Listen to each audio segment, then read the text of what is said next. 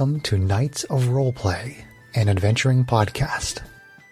This is an actual play 5th edition Dungeons & Dragons podcast. Royalty-free music provided by Kevin MacLeod, Plate Mail Games, and Tabletop Audio. And now, to adventure.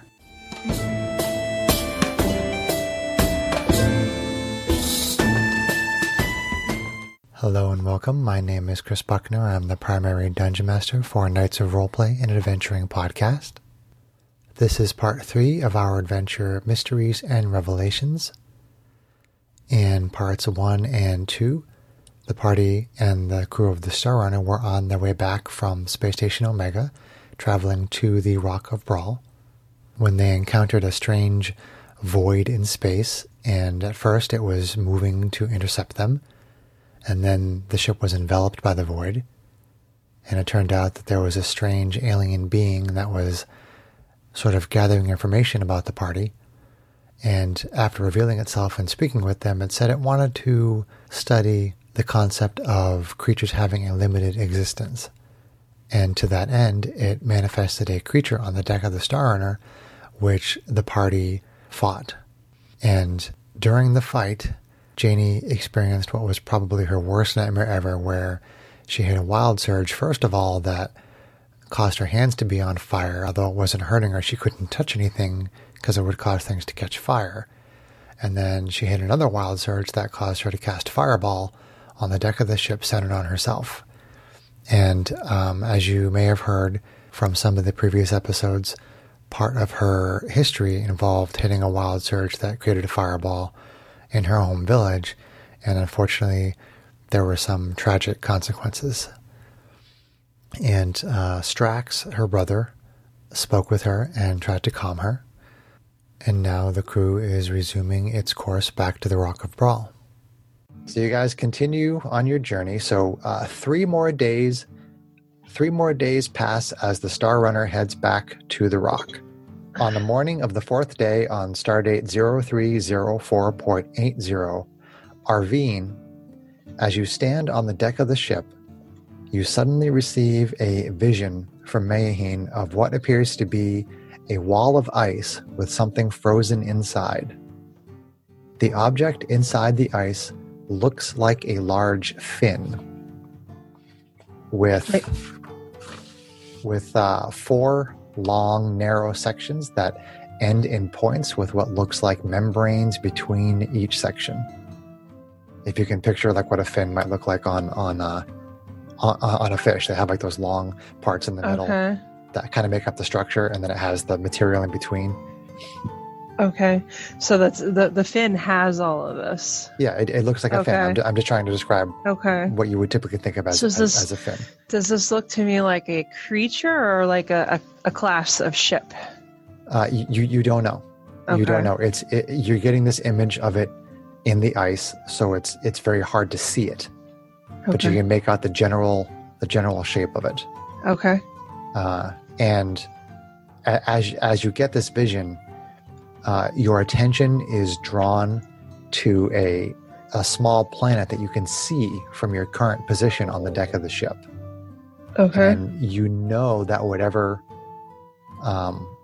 that the object, whatever it is, you know that it is located on that planet. Okay. Do I have any sense of intent as far as what I'm supposed to do with this object? No. Sometimes your visions from Mayaheen are a little more driving, sort of like the space station. You knew there was something evil there that needed to be destroyed. In this particular case, this vision is pretty vague. Okay. But obviously, because it's a vision coming from your god, there is some significance to it. Okay. Otherwise, you wouldn't receive the vision. All right. Are the others from the party on deck right now? Yes. Okay. All right, I kind of like motion to all of them and have them come in and like kind of stand away from everybody. And I say, I just had another vision. That little planet you see over there, like there's something there that I think we need to go and check out. It looks like there's a wall of ice with either like a very large I don't know, creature, ship. It looks like a fish. There's a big, huge fin that's sticking out of the ice with a membrane running along it. But I don't think I would have been shown it if there wouldn't be some benefit for us checking it out. So, are you game for something like this if I go to Braun and tell him about it? I mean, I guess most of the repair is done to the ship, but okay. I don't know how thrilled I am with the idea of just going fishing. Okay. But I guess it would depend on our supplies and whether or not the crew would be up for another interesting... Do you want to come with me while I talk to him, or do you want me just to go and talk to him on my own? I think he's already a little leery of me, so probably best that I don't. Okay. Yes. Okay. Well, I look at Matisse and Janie and say, if either of you guys want to come with me, you're welcome to. I think I'm going to have to tell Braun that what my source is at this point, because we haven't been planet-side, so I can't continue that charade. Well, that's up to you. I just was... You seemed hesitant at the time, so I was just trying to give you a little plausible deniability. We hadn't been traveling as long, and we've been through a lot more with this ship at this point, so I think I'm going to have to tell him. I wonder if he would know who Our Lady is anyway. Would he understand? If he asks for a name, we can try to tell him, but... Okay, well, I'm going to talk to Braun. If either of you two, and I point at the other two, want to come with me. Jeannie clings to Strax's side. Okay. All right, so Matisse and I go quickly. Is Braun in his cabin, or is he elsewhere? Yeah, he's in his cabin. Okay, so knock on the door. Okay, he answers. Yes. And say, can we talk to you about something? Sure. Why don't you come over into the conference room? There's a conference room that's right next to Okay, so go inside the conference room with him. Yeah, he close the door. Yep. Okay. And say, okay, so I need to explain something to you because it just happened again. When we went to that space station and I talked about a source, the source is the fact that I occasionally have dreams and visions, and those visions are always right. They're given to me by a deity. They're about some things that might happen that I can't stop, and sometimes they're about things that I need to check out or that I can change. So that happened before, and just now standing on the deck of the ship, there's a small planet that we're kind of passing by right now, and I got a vision of a large object. It could be like a fish type creature, or I don't know if it's maybe a ship even, but it's trapped in a wall of ice on this planet. And usually when my deity gives me these glimpses of something, it's because there's worth in checking them out, or she thinks that there's something I can change. So I see. Based on how the space station panned out, like that was legitimate. You know, Matisse has traveled with me for a long time. She knows that the visions don't usually lead me astray. Yeah, they always are answers that fit the situation at hand. I mean, would you be game for us to detour briefly to this planet on our way back? Well, I'm curious if there is what the reason might have been for you to not reveal the source earlier. All right, so it's just us in the room, and we're sure that there's nobody looking in? Yes, and you don't need to make a check to see that he's not hostile. All right, he's genuinely curious. So the reason I hesitate to tell people why I have these visions is because it has something to do with my heritage, and my heritage tends to make me a target and put people around me who I care about in danger. And basically, I kind of concentrate for a second, and I don't do the full transformation, but it starts. So like my hair starts to glow, the shimmering halo appears, like the glimpse of the wings starts to show up, but just in that conference room, so that I know that not everybody on the crew who I don't trust as much would see it. So I let it stop, and then I kind of sigh and I look at him and I ask him, do you know what an Aasimar is? Not particularly, no. It means that I have celestial bloodline. So my guide is a goddess who, gives me visions and missions and things to check out, or tells me things that might happen or that I might change, because she's trying to use me as a tool for her influence in the world. And my goddess, who is also his patron, she's a protector. I trust her infinitely. But if people know about this, because I'm aligned with the gods, then naturally things that are evil, or who maybe just like good money, might use that to target me or anybody who's around me. I see. And I have to wonder if that presents a danger to my ship and my crew. That worries me too, which is why I've been relatively secretive about it up until now. And Matisse, you have some connection with this god as well? I do. It's been one that I've been on for a majority of my life, and it's something that has caused me to find Arvine and to protect her as I have for an untold amount of time. My visions actually guided me to my first meeting with Matisse and how we eventually started traveling together. And your race, Matisse, I'm not exactly familiar with. Is there any information that you can share about your race? Well, I am what you would call a diva. I'm someone that has lived 1,000 lifetimes. I die and I come back, and I have memories of previous times that I've been existed. And these memories help guide me and give me understanding and clarity over things that we may encounter from time to time. I see. And what is it that Arvine is describing about the connection between the two of you, if it's not too personal of me to ask?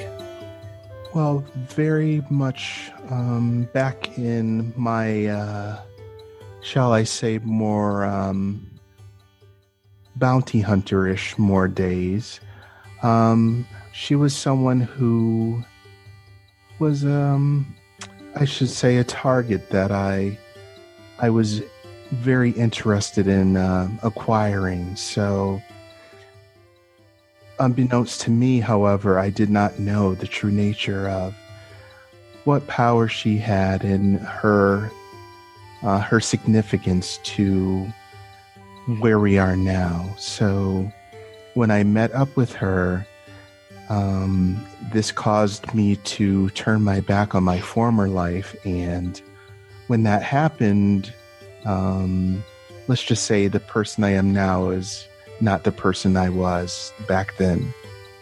Did you lose one of your many lifetimes because of this?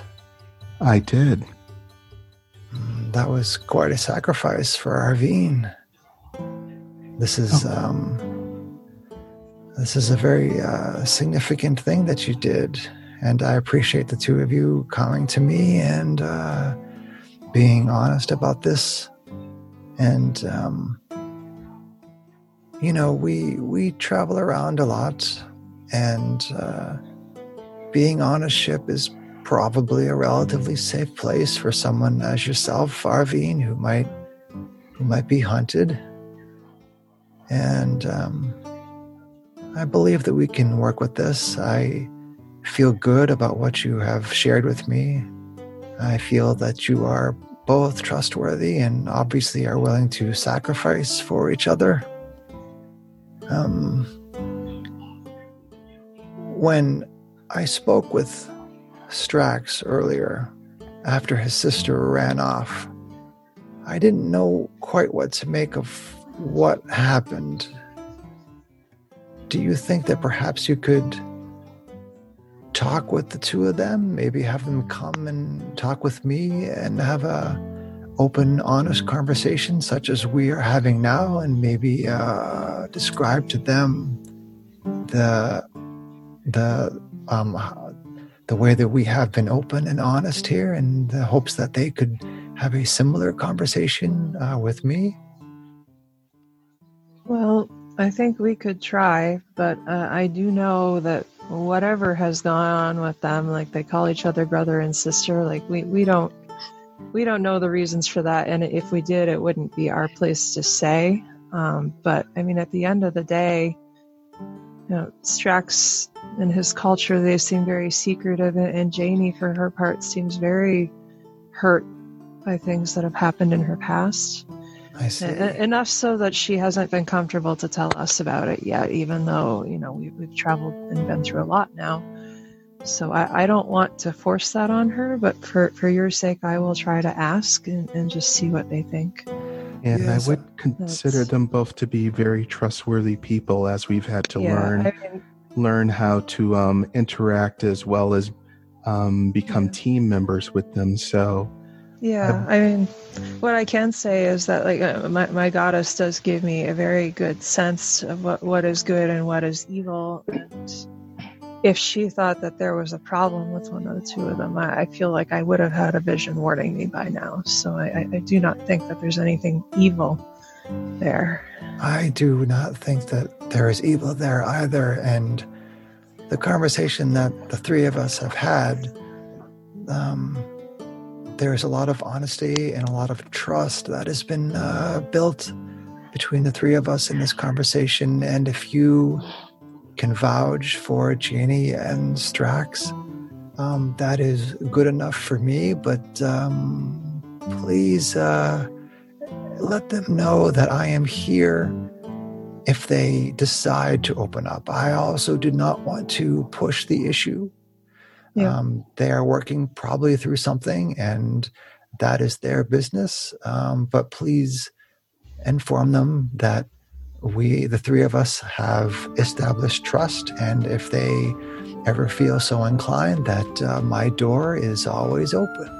Okay. Thank you. So, all right. Greg, give yourself some inspiration for role-playing, Greg. Yay! Oh, thank you. Yay! Inspiration all around. So we'll go and see about talking to them. In the meanwhile, the planet, do you think that there's value in checking it out based on what I've seen? Let me see. Hal? Yes, Captain Braun. I love it when you talk to yourself. So awesome. All the different voices. It's great. I love it. It's a little weird. Awesome. Hey, we got the bar again. Go to the bar. He basically asks. Itself?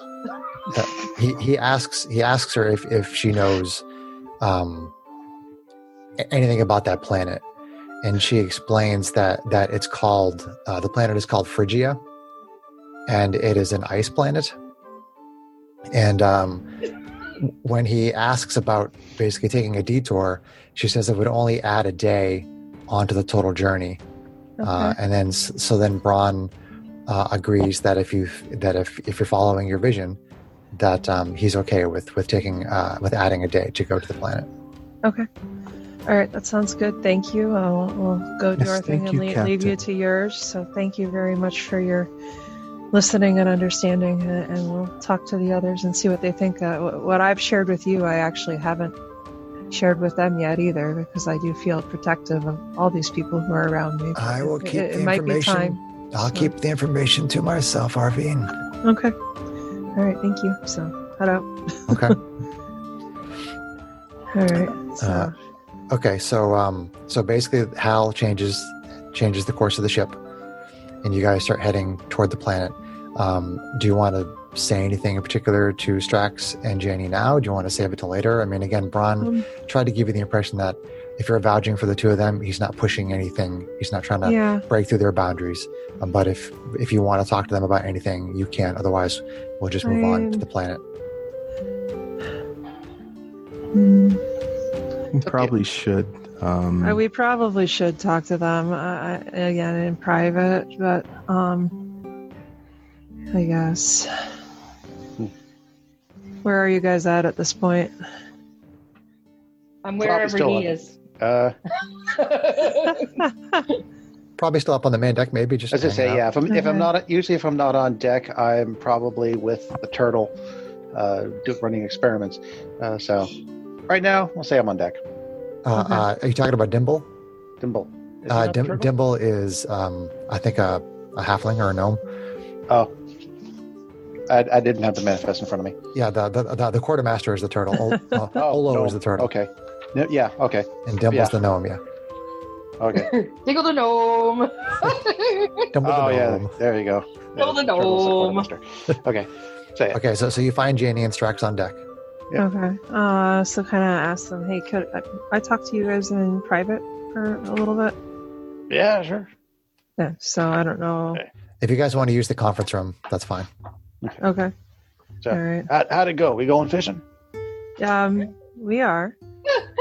And there was part of that conversation with Braun, which makes me feel like I need to reveal something to you guys that I haven't been wholly honest about, because he knows, and with the fact that we're traveling and fighting together, I feel like it's not fair if you don't at this point.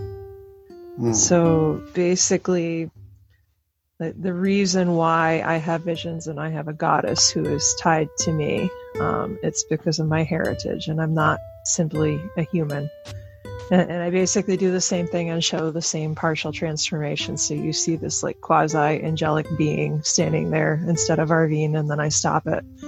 Strax does kind of narrow his eyes and kind of looks stern on that one. There is something called an Aasimar. And that is what I am. Aasimar. Assimar, or Aasim. Yeah, I don't know. Anyway, I don't care. But because I have a connection to the gods and I have celestial blood, then it gives me my visions and dreams, for starters, and it gives me other abilities if I use the transformation that I started to show you just now. The reason I don't talk a lot about this with people is exactly what I warned you guys about before, which is that beings who are tied to the gods, who are celestial, they become targets for bounty hunters and evil cults and other bad people who would like to hurt the gods. So I've only told Braun because he basically journeyed 2 weeks to a space station based on what I told him. And that builds a lot of trust in my mind. I know that he's a good man. I'm telling you guys because I just want you to be aware. Like I try not to use that transformation if I'm anywhere when people would see me, because I don't want to put the people who I care about in danger. You know, I've had people die for me, and she kind of like makes a side eye look at Matisse if you're paying close enough attention. It's just, and I don't like that. Paying close enough attention. I'd say he is. Oh, Chris, you're muted. Make perception checks, Janie and Strax. Yeah. That is exactly what I just did. I just made a 19 on that. Okay, so John. Okay. 17 on the die. Okay, nice job, you guys. So the two of you pick up on what she's putting down. Okay, Yeah. So obviously I care about you guys. We've been through a lot now at this point. But I also feel like honesty is good, and I didn't want Braun to know and you guys to still be in the dark. And for his part, Braun is a good man, and he's very trustworthy. He took everything I told him in stride. He wasn't ready to throw me off the ship, even though I could potentially put his crew in danger too. So I know we haven't talked a lot about whatever brought you guys together and why you're siblings and what happens with magic and everything else. And you don't have to. I don't ever want to push that on somebody. But I do want to let you know that he conveyed to me that he's willing to trust, and he's willing to be open with you guys if you ever decide you want to talk with him. And on top of that, I'll tell him tell you exactly what I told him, which is, and I look at Janie and I go, Janie, I have a goddess, and she tells me when there's evil, then I need to hunt down and stop. And if she thought you were evil, and I'm kind of like, my eyes are almost tearing up at this point, like she would have told me that I needed to stop you. So I do not think that you are evil. Oh. Well, so that's just, it's out there now. You see 2 individual tears start to drip down Janie's cheeks, as she very slowly loosens her grasp on her brother. And she walks over to Matisse. To Matisse? Yeah. To Matisse. And puts one hand on either side of her face if she can reach. She's taller than me. She might be able to. She bends down. and she whispers, I knew you knew what it was like to be haunted by a past, to have lived more than one life.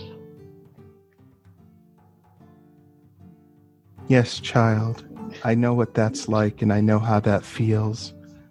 And know this, that even though your life, your past one, may be something that you're trying to run away from, it's there because it makes you stronger.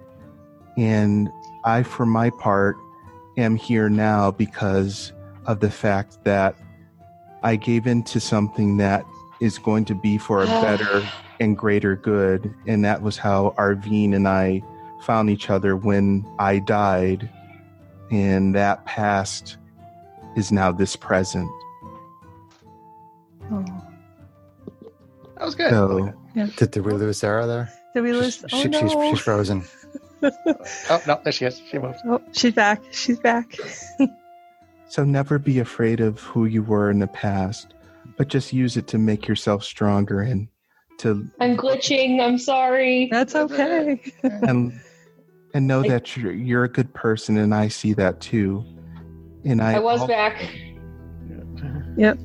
Oh. You're sorry, there. guys. That's okay. That's all right. This cat. I lost her. Reset. Okay, you're back. Right, there she is. Oh my god. I'm so sorry. Okay. That's all right. Bad timing. Very bad timing. That's all right. Did you want to continue with Sarah? She kisses Matisse on the forehead. Aww. Thank you. And she turns to... Why can I never remember your name? Arvine. I'm sorry, I just totally ruined the mood. Well, if you didn't, I was about to, so don't worry about it. Oh, it's too many feels for John. She turns to Arvine and she says, "You're blessed by the gods?" I am. That's both a gift and a curse in its ways. And your goddess does not feel angry with me. No.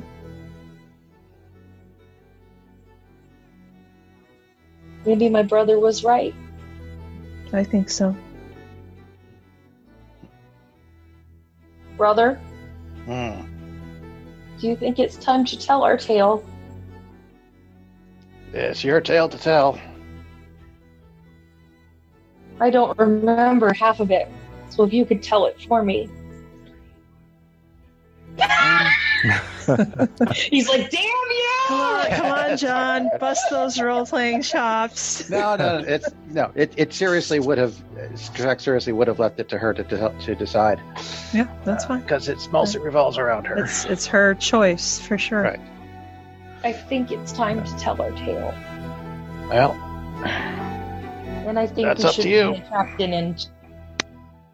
Well. Do you want to tell it to us first, or do you want us to go get Captain Braun? No, I think it's better that Captain Braun not know for the moment. Well, I can't say for certain whether or not you, Arvine, would have been deified or sacrificed by our clan. If that kind of puts things in perspective.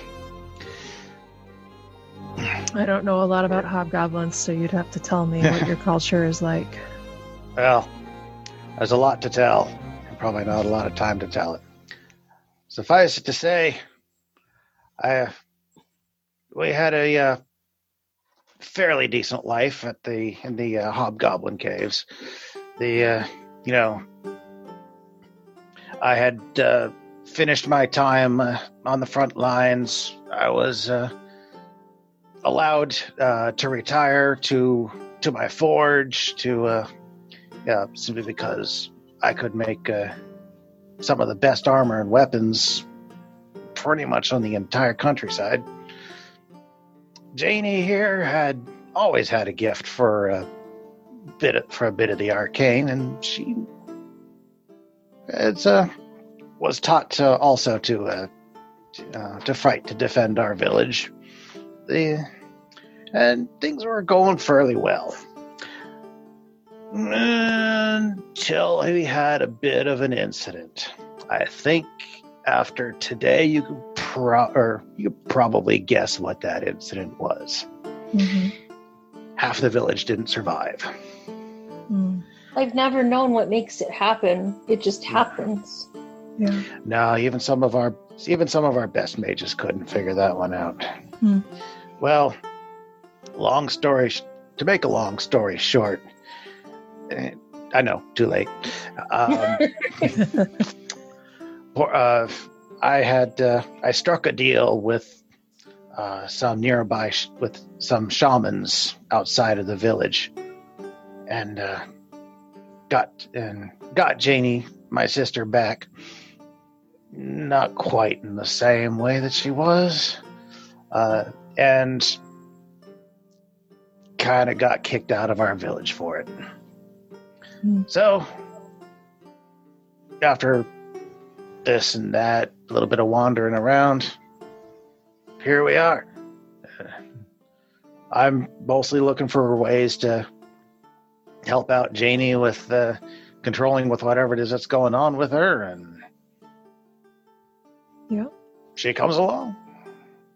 Well, from what you say, it sounds like your people are very warlike and intolerant of those who are different. I guess you haven't met too many hobgoblins, have you? Yeah. I like I said, I Suffice don't. to say, we were both considered very weird. So, well, I'd say that's a good thing that you're not like most hobgoblins, and I'm honored Janie, to travel. Janie, we never met anybody that wasn't a hobgoblin. So, yeah. Well, it sounds like cruel.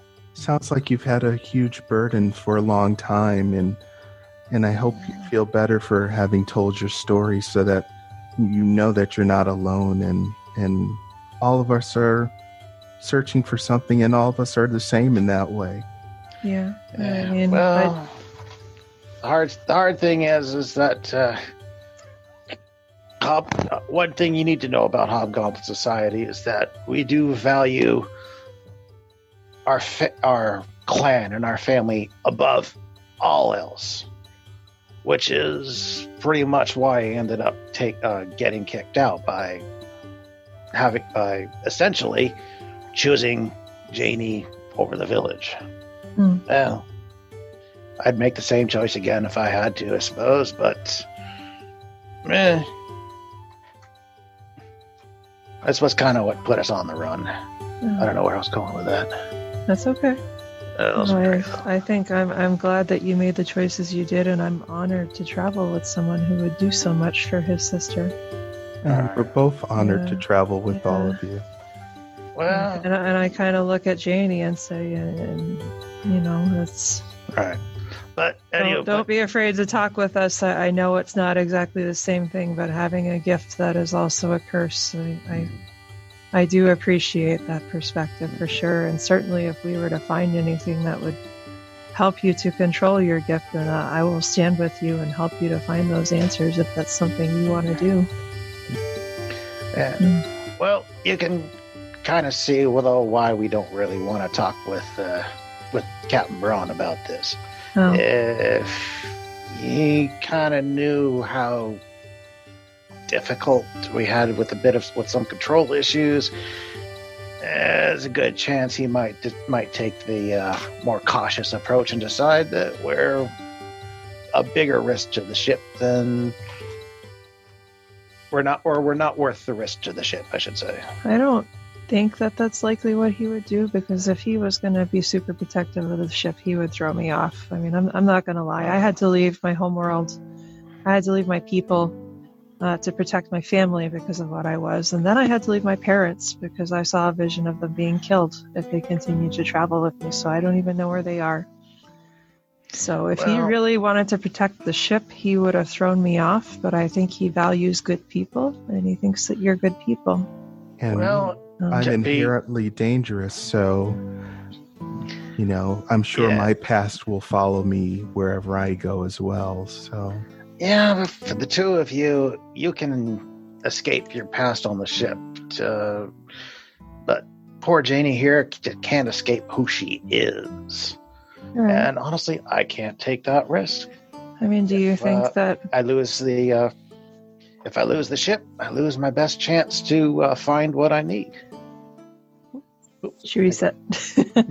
I mean, I think that Braun, if anything, would probably feel motivated to help you research ways to help your sister. But I mean, it is absolutely your decision to make. You guys have to decide if you want to share with him or not. So, and you have to feel more comfortable with it too. So if you're not ready for that, then you're not ready for it. It's not so much a matter of comfort as much as it is a matter of practicality. If we can get if we can get her abilities a little more under control, I'll see about talking to the captain then, maybe. But till then, yeah. I kind of look at Janie and say, like, what's your feeling on this? This has been a lot in one day, and I'm telling you what we've told you. It's very hard for me. Mm-hmm. I must say that knowing that I have someone with me that knows the burden of a second life is comforting. Yeah. Matisse, when we were on the space station, you recalled the past. Do you think you could help me recall the events that led to my accident? I can try that. If it's something that has an emotion associated with it. Right, but Greg, it doesn't quite work that way. Basically, it's like if there's a strong emotion associated with a physical place. I mean, it sounds like we're having an adventure back to my home. Do we need to do? Oh, that's going to be dangerous. So for example, if you went on the deck of the ship and you used that, you would see the fight you just had.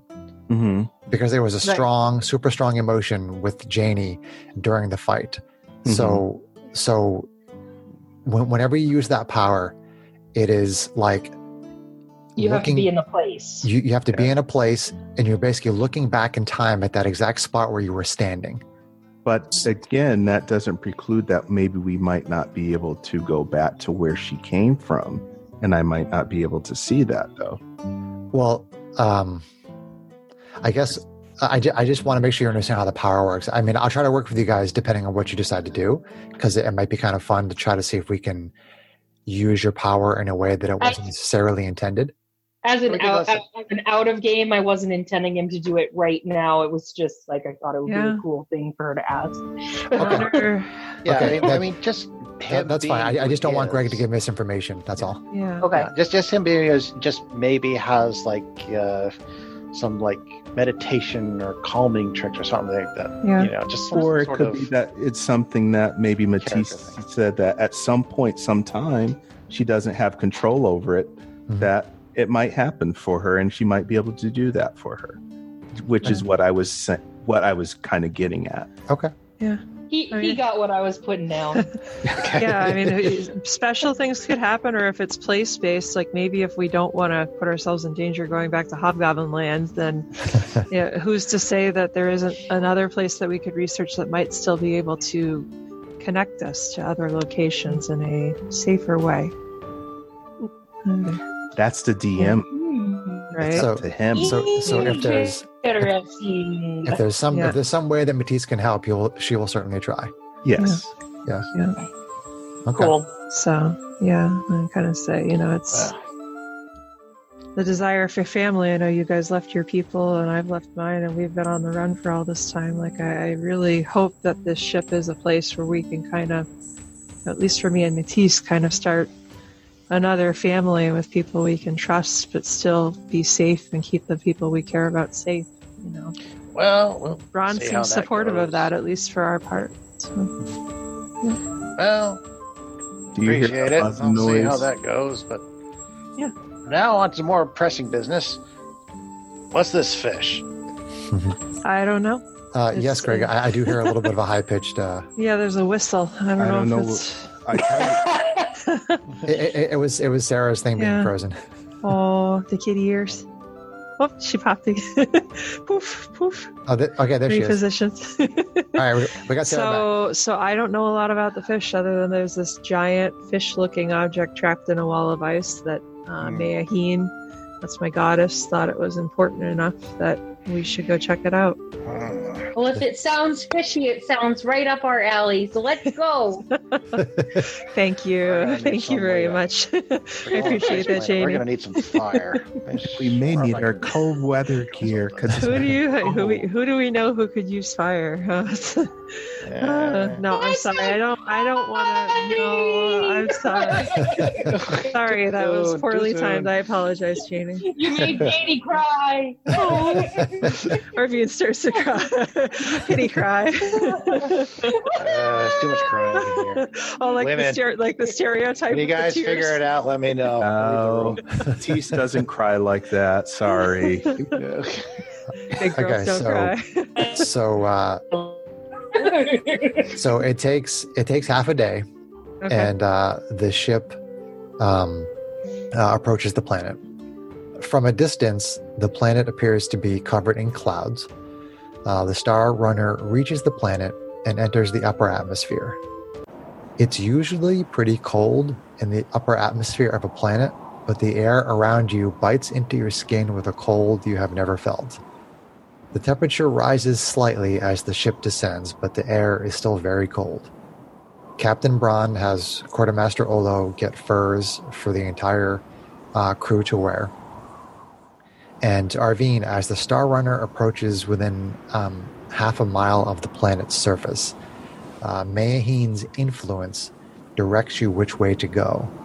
Okay. So you relay this information to Hal, and after another hour of travel, the Star Runner arrives near a large ice cave that is located on the side of a mountain. So Hal hovers the ship just over the icy surface of the planet, and a rope ladder is lowered for the party to disembark. And Captain Braun says, well, good luck. Hal will relay information from you to me as usual, and let us know what you find. Okay. Okay. Right, will do. Thank you. So... Okay, so you all disembark? Did we have Maze sing to us? Yes. Cool. Maze entertains you very, very, very well. Sings you a song. With his outrageous accent. He is outrageous. Three temporary hit points. Three temporary hit points. 3. 1, 2. Yeah. Pause for just 1 second. And you guys have had a long rest, so don't forget you've had a long rest. Oh, John is checking something. Yay for spell slots. What's going on, John? I want to check on something that I might want to do while we're en route. Okay. That might come and pause for a second while John checks on stuff. Let's see. I gotta say, when you guys play on Zoom, you role play awesome. Well, you gave us a good. Yeah, we had some. The door opened. We really had good vehicles for it. Whereas I think before we really would have been much more withdrawn and secretive, just because we were newer to each other. Yeah, I did. Yeah. My hope with this adventure was I would be able to get some deep role playing out of it, and I'm happy that I was able to facilitate that. And you guys did great. Yeah. There's still quite some more to tell too. Yeah. We're just scratching the surface. Yes. There were some real emotions going there, man. I know. Some of them were yours. We got the DM of the feels. I was like, oh.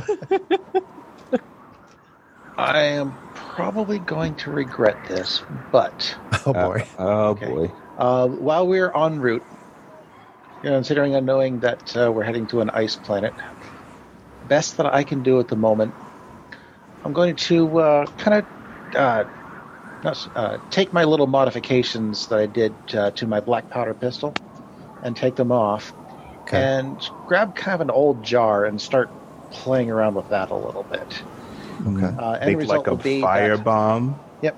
I'm going removing my infusion from my black powder pistol, so it's just a regular black powder pistol now. Sure. And create an alchemy jug. Okay. Make an alchemy jug. Got it. So. Boom, boom, pow. Because one of the things the alchemy jug can make is acid, which is nice. Interesting. Okay.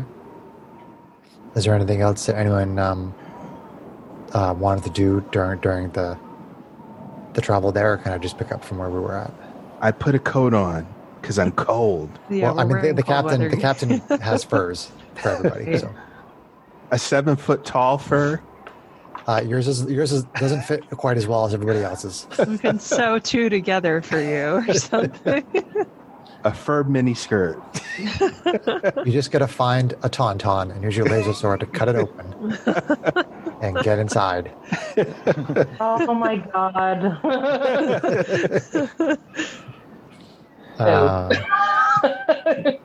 Okay, so John, are you good? I'm good. Go for it.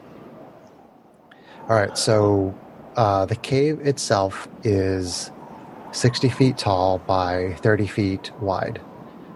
From outside the cave, you can see that it narrows into darkness as it moves further into the mountain. So, how would you like to proceed? I mean, you see this cave in front of you.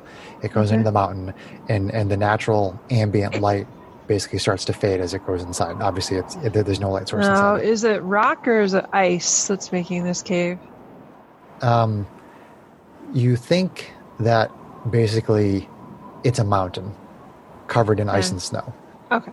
And I mean, a big part of the opening of the cave is ice sort of encrusted around the outside of the opening in the side of the mountain. But there's rocks, so it seems like it's more stable and relatively There is a lot of rock, yes. Okay. Yes. Is there anything that we could hear from inside the cave standing at the outside, or is it too loud? If you want to approach the mouth of the cave and make perception checks based on hearing, you can do that. All right. I'll do that. Perception. Oh, I'm good at perception. I'm perception. I am not great today. I got my passive. Oh, no. Passive for me. 14. 7. Passive for me. 20. 3. Nice. Yes, Drax. Are we all perceptifying? Yes, yeah. please. So, Greg, what's your passive? 13. And I got a 7. Okay, so 13 from Matisse, and Arvine was what? 14. My 14. My passive, yeah. Strax was 20. 13 passive. 13 passive from Janie, okay. I rolled a 3. Whoopsie. So you got a 20, Strax. That's pretty good. So you're standing at the mouth of the cave.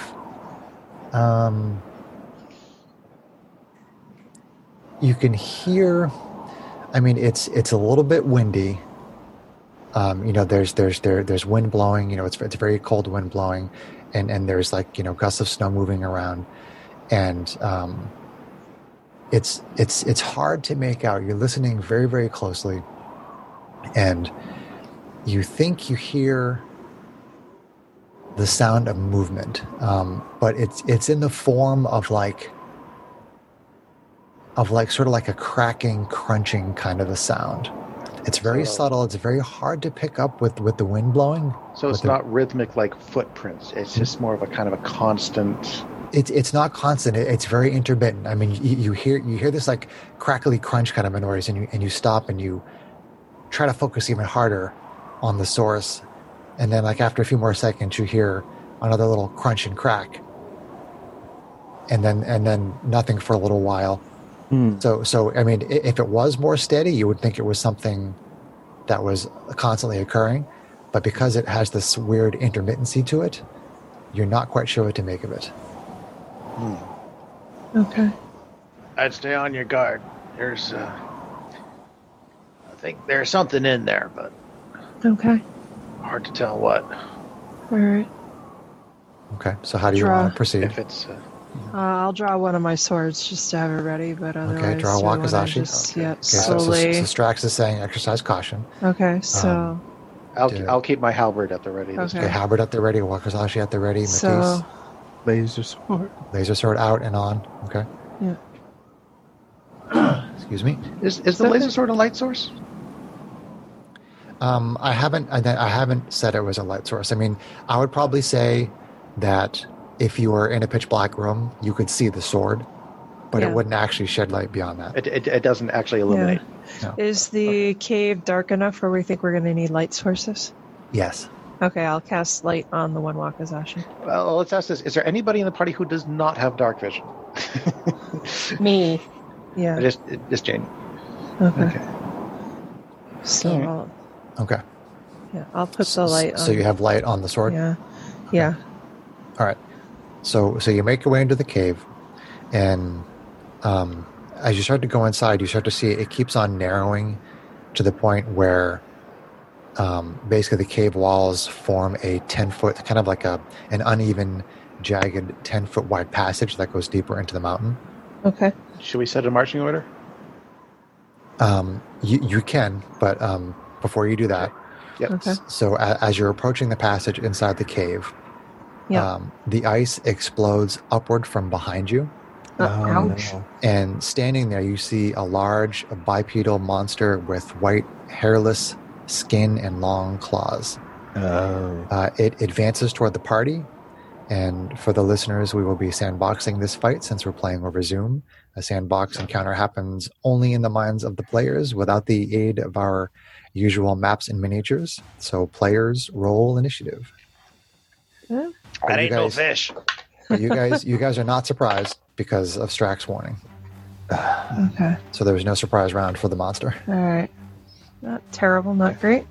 So FYI, the let's see,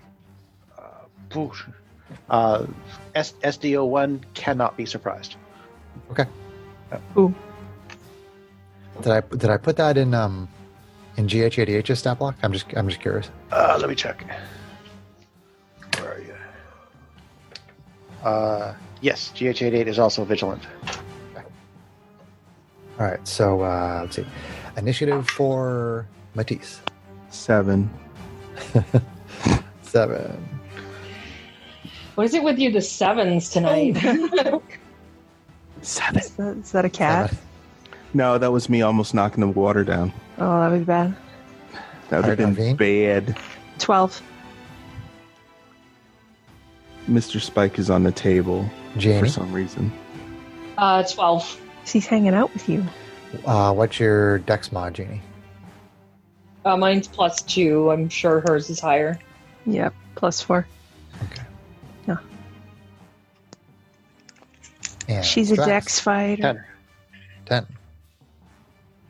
Well, everyone's pretty close. Yeah. All right, and the monster. Arr. Grr. Arr. Arr. So I'm pretty sure this is what I was hearing. Yes, you think so. Yeah. Greg, what is your dex mod, Greg? Dex modifier is +2. Okay. Reset. Okay, well, I didn't roll very high on initiative, so. All right, so the initiative order. The initiative order. My ears are sweating. The initiative order is Arvine, our Aasimar fighter. Wow. Janie, our Kalashtar sorcerer. Then Strax, our Hobgoblin artificer. And Matisse, our Diva paladin. And then the ice monster. Yay, I am not last. I bet he Ice doesn't monster, like fire. you say. I bet he doesn't like Fiwa. Fiwa? Ice monster, you say. Interesting. All right, so Arvine, our Aasimar fighter, you are first. Okay. All right. So Bring your critical. draw the second sword. I mean, is the guy like right next to us? How far away is he? Yeah, he's like 15 feet away. Okay. So I will run up to him. Let's see here. And I'm going to use a bonus action to... what am I going to do? Yeah, I'll use a bonus action to give myself advantage on the attack with my samurai ability. And that gives me also...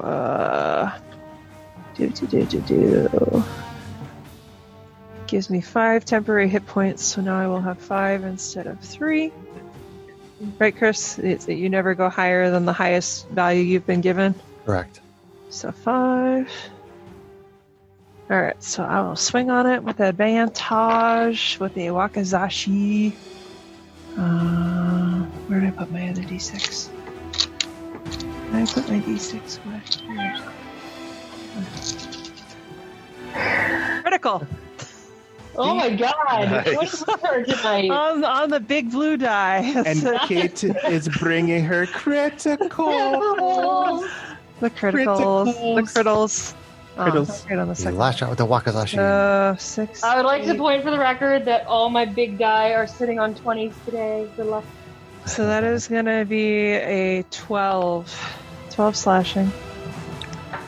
12. All right, you slice through its leg. She'll use an action point to do another attack since she's got disadvantage right now. 1, 2, 3, 4, 5. Okay. Because she has what? Advantage. Because she used her samurai ability, she has advantage on all attacks this turn. I thought you said disadvantage. No, I said this advantage, and I realized right as I said it that it wouldn't sound right. Yeah. All right. Wait. Stop that. Gonna hit for AC 18. That will hit? For 8 slashing damage. 8 is great for Kate. And I think we'll call it at that. I don't want to waste my action surge just yet. You slash it in the leg and then slash it in the stomach. And then it is Janie, our Kalashtar sorcerer. How far is it? 15 feet from you. Okay. Can I move within the space of a 15-foot cone that wouldn't burn my friends? Yes. Okay. Burninate! Burning hands. FTW. Burning hands. Dex saving throw, please. 18. Oh, jeez. He still takes half. It still takes half. Hold on. Come on, big money. No whammy, stop. I'm going level 1, so. I'm low. 3, 6, 7, so 3 fire. 3 fire.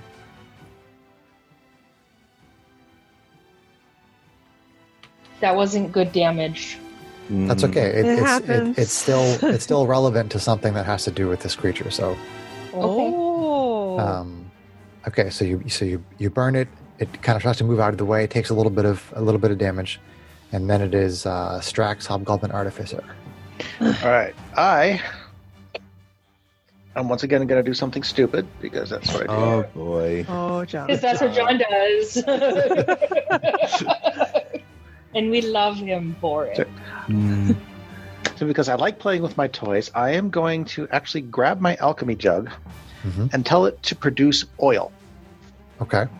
I was just looking up the rules on oil. I can I can splash a creature with oil that is within 5 feet of me if I make a ranged attack on it. So I'm going to try to see if I get myself into a position where I can get flanking with Arvine. Yes. So to cancel that out. But hold on a second. This is very interesting because it says you have to be within 5 feet to make a ranged attack, which would give you disadvantage on a ranged attack. I know. That's why I wanted the flanking to let me read you the whole attack. thing. Oil usually comes in a clay flask that holds 1 pint. 1 pint is exactly how much I can make. As an action, you can splash the oil in this flask onto a creature within 5 feet of you or throw it up to 20 feet, shattering it on impact. Make a ranged attack against a target creature or object, treating the oil as an improvised weapon. That's weird. Okay. So on a hit, the target is covered in oil. It almost feels like they didn't write the attack for splashing it. It should be a separate thing. What is the effect? Like if you were to hit it with a ranged attack, what is the effect? The effect is it is covered in oil, and then if it takes fire damage, it takes an additional 5 fire damage. Further from. In other words, you light the oil on fire. Yeah. Okay, so the way that I am interpreting that cocktail. is that if you are adjacent to it, you just throw it on. If you're not adjacent, you have to make a ranged attack roll. Okay. So no attack. You just do it. So no attack. I just splash. As long as you're within 5 feet of it. If you get adjacent to it, you can do that. If you're not, you have to make a ranged attack. Well, I will have to get a dash because I am not throwing my. I'm not throwing my alchemy jug. Yeah, he doesn't want to break his alchemy jug. Right. That's pretty cool, though. Is it already on fire? Yeah, it's nothing worse than breaking jugs. So Strax moves up to it, and he opens up that jug and splashes oil all over it. That's wicked cool. I will then... Okay. I assume you're not getting into flanking for that. I don't really need to get into flanking for that, no. Yeah, it leaves it open for Matisse. But if Arvine and you are on two sides of it, then other people can move in to flank with the two of them. Yeah. Right. I'm actually for my bonus action, I am actually going to move the steel defender in. Yeah. To attack. Okay. Good shit, man. So at least I get an attack in. So we'll say that he's flanking with you. We'll say. Okay. Don't go breaking my drugs. Let's see. Flanking, sir. You mean your jugs? Yes, that's what I just said. Don't go breaking the jugs. I like John's jugs.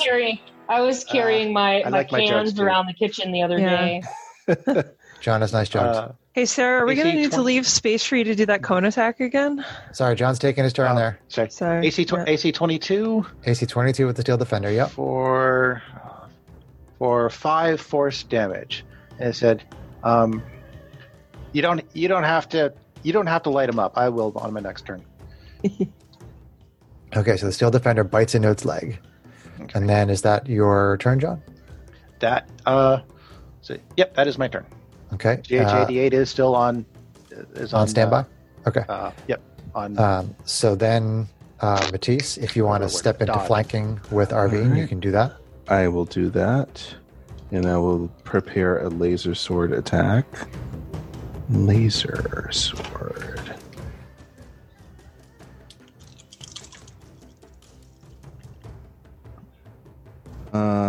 It's going to be 15 to hit. 15 to hit. You do connect. And that is going to be for 12 damage. 12 damage.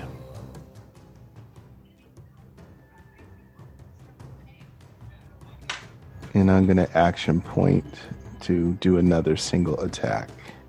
Okay, so you bash on it with your laser sword, take some damage, and then you're going to attack again. Yes. All right, let's do it. Critical. Yeah. Oh, critical with the laser Bring sword. your criticals. All right. You want to lay a smite on that there? I sure is. Yoo-hoo. So that I roll 3 dice with that. Yeah, 3d8 because your normal laser sword is a d8, and then 2 for the normal smite. If you're doing level 1, right? Yeah. So you're smiting, right? Yes. So that's 3d8 and then 3d8. Oh, so it's 6. It's 6, correct. 68. Yep. I have just so happened to have 6. This is pretty sexy. Okay. So the divine power of Mayheen flows through you and into your laser sword. That could go so many different ways. You pierce it with your laser sword.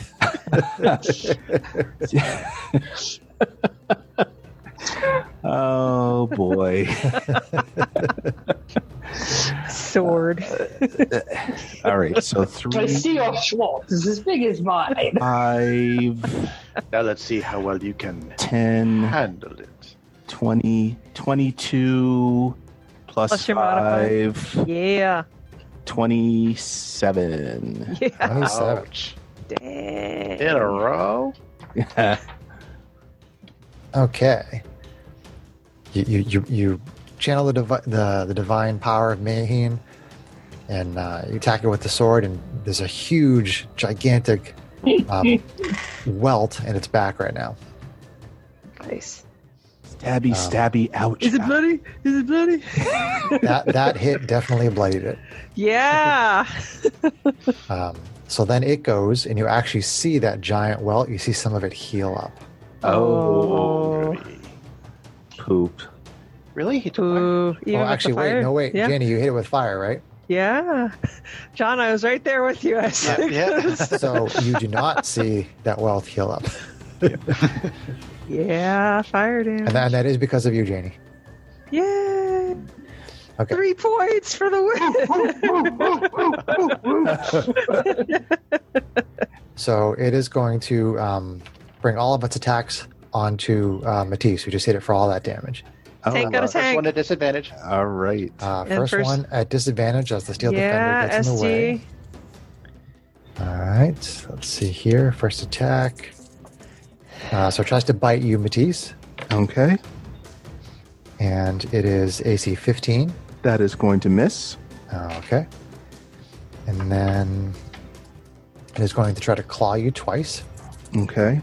First attack is AC 23. That's going to hit. Okay, for 10 slashing. Ooh. Okay. And then second claw, Yikes. That was some hefty damage. AC 16. That will miss. No, I miss. Okay. So that's 3 attacks.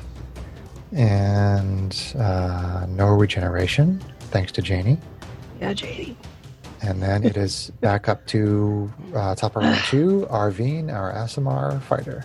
Bring your criticals. All right, so she's got flanking with you at this point, I think. So Correct. she is gonna swing away with her wakazashis. Wakazashi. So that's definitely gonna hit for AC 24. That will hit. That is gonna hit for 7 slashing. 7 slashing. She's gonna swing with the offhand wakizashi.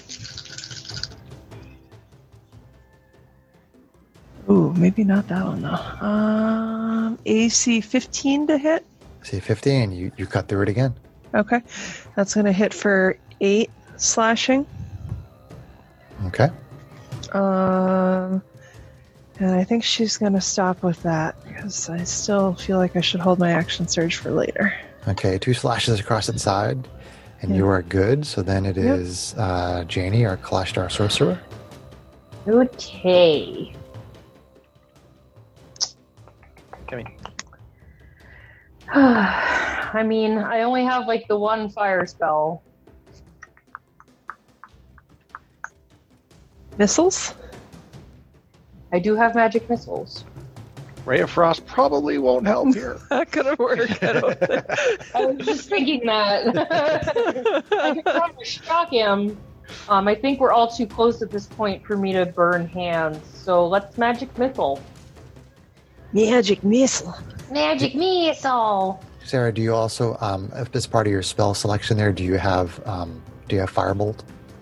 I do not have firebolt at this time. Okay. Magic missile it is. Magic missile it is. So 3 darts coming at ya. Level 1.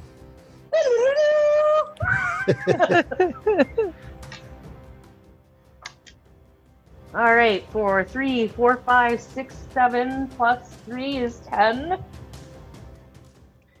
Ouchie. Okay, you hit it in the leg and the chest, and then in the back of the head, and it's wobbling. It looks very badly hurt. It's still there. Very badly bed. It's still up. Does it catch on fire? From the magic missile, no. Okay. And I did not wild surge. Oh, yay.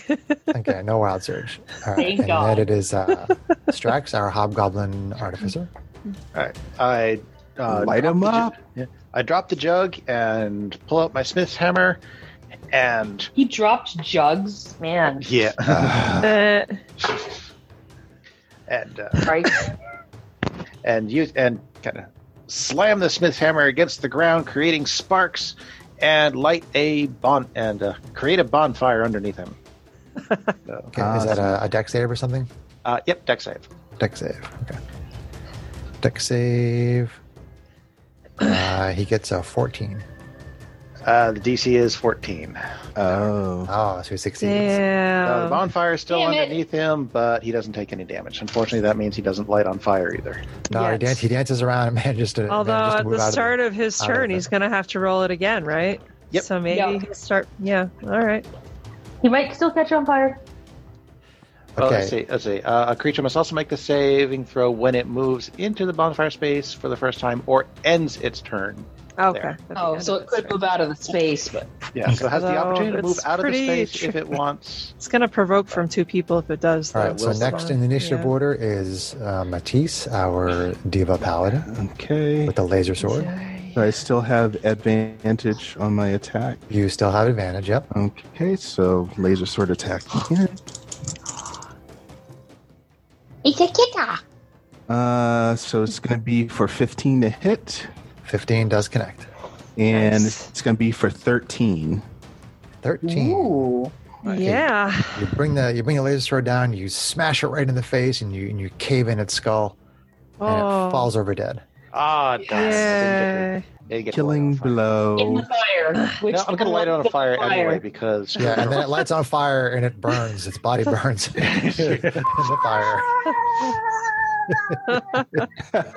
I feel a little bad for it, but No, we don't need that. We don't need that coming back to haunt us. No. Not from the nature crunchy people who are Supportpedia. Yeah, I find it very interesting because when you guys fought the Avatar of Death on the space station, it was challenge rating 0 and it was kicking the crap out of you guys. And this thing was a solo and it was considered to be deadly. really. And you guys pretty much just pwned it. Well, if he had Crit self. the bottom of the initiative order and then that massive smite and Yeah. Fire. then if he had actually been connecting with his attacks, like without the Steel Guardian imposing disadvantage, that's Yeah. yeah. That hit me for pretty His good attacks could amount. take down a person in 1 turn. Oh, it could. sounds It like. could. Yeah, so It could. I mean, get it's definitely why kind the of rating it's is there. kind of a swingy monster. It's yeah, just, we were rolling pretty hot too. it's so, just, yeah. 0 challenge rating, kicks your butt, deadly thing. You guys pwned. No. And good tactics. Yeah. Actual Because we flanking. kept trying to melee the other thing. True. Yeah. I mean, it was hittable. It just had an AC 20. That's all. Yeah. The Avatar of Death. And we were rolling shit. All right, so I pick up the jug. Say, well, we're not. pick up the jug. I won't be able to use this until tomorrow, but we'll see. It was a great plan. So It was a good try. It's cool. Yeah. All right, and so what do you guys want to do for a marching order as far as that cave passage? It's 10 feet wide, so you can be in pairs of 2. Probably me and Matisse up front.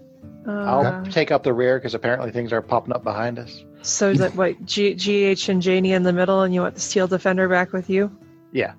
So Okay. 3 row. Yeah. I hate Okay. it when things pop up in the middle. I mean, So we have Matisse and Arvine, and then Yep. Janie and GH88, and then Steel Defender and Strax. Yep. Okay, and you guys start to make your way down this 10-foot passage, and that's where we will end the session. Okay. That was a good session. That was a really awesome session, everybody. That was really, really great. That's pretty cool. That was awesome. And we role played. yay for entire Kate time. making the GM cry. Aw. Considering it's after 11. Considering half the time I wasn't crying. The microphone smells like onions, all right? Well, apparently there will not be any video evidence of this, so Hey, I might post this on YouTube. He does have the I video might post it on recording, YouTube. so So Oh, boy. at least we're all wearing pants. messy Yeah. hair don't care. nope. We're wearing pants? We were supposed to wear pants to this? Damn it!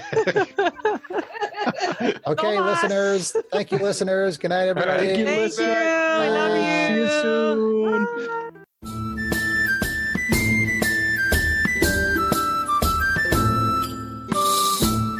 If you enjoyed this podcast, please leave us a review anywhere this podcast can be found.